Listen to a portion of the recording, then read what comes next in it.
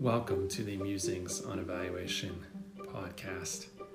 In today's episode, we're going to be talking about epistemology, which is a nice, make you sound smart term. And it just basically means the science or the study of knowing, the study of knowledge. We're going to talk about three types of epistemologies. Okay? And more important than being able to identify those is why should we care? Other than it makes us sound smart to be able to describe this fancy thing called epistemology. But why do we really care about epistemology when we're talking about research and evaluation? Epistemology is the philosophy of knowing. It is a paradigm or your world view, how you approach knowledge. We talked broadly about three types. Okay. One would be a positivist. Okay. Just think about what that word sounds like. I am positive. Okay. A positivist believes, their worldview is that there is an absolute objective reality and it is knowable. It is knowable through the techniques of science. Okay. There is a desk in front of me.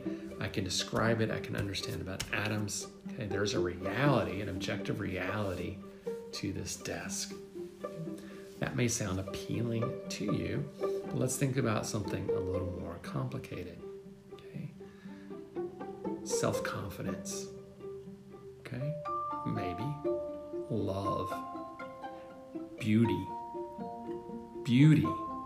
Is there an objective, knowable reality of something called beauty? A positivist would say yes. A positivist would say not only is there an objective, knowable reality of what beauty is, but we can measure it.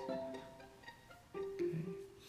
A little backstory. This idea of positivism originated back in ancient Greece with Plato.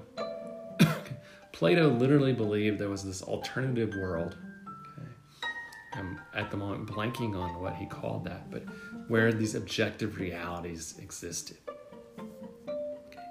Today, there are very few positivists in the world. Okay.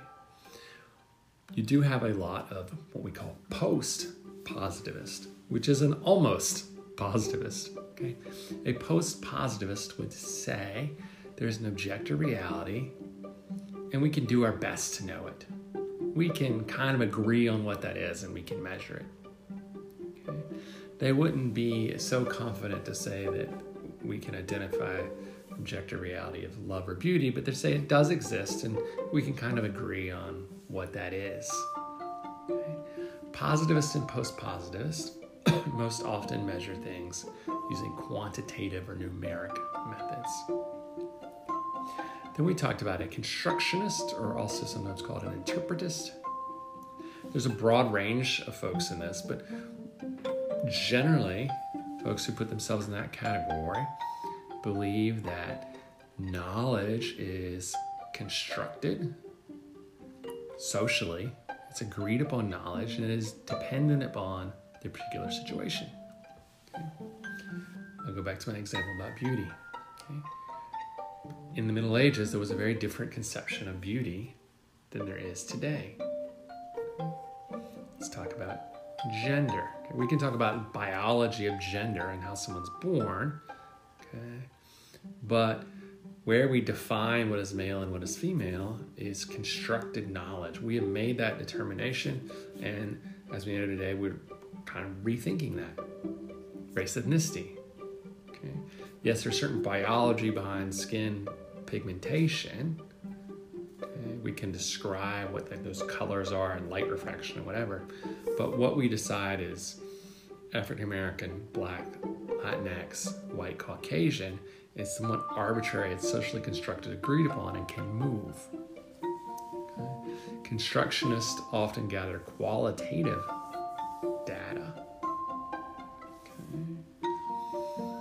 Now, this is important as you think about how you approach the study of knowledge. Do you believe that there is one way to accomplish things? Okay. It's one outcome. I probably misphrased it a little bit. Okay. That tourism always decreases stress, or do you believe that that is somehow socially constructed? Are the things we define, is there some social construction, or is there an absolute reality? Now, practically, you will have some folks, I have some colleagues who very much fall in one camp or the other, and they will argue with you to the end of why you can't be multiple camps. Personally, I think it depends. Okay, there are certain things that there is an objective reality that we can measure, we can know, and there are also times we have to recognize there's a social construction to that. But it influences how we measure and how we think about things, right? Okay. It influences whether we think a survey is completely objective and unbiased versus we acknowledge where that bias is. So that's epistemology. You don't have to know that in super amount of details, but I at least want you to have some general idea of it. As always, thanks for listening and have a great day.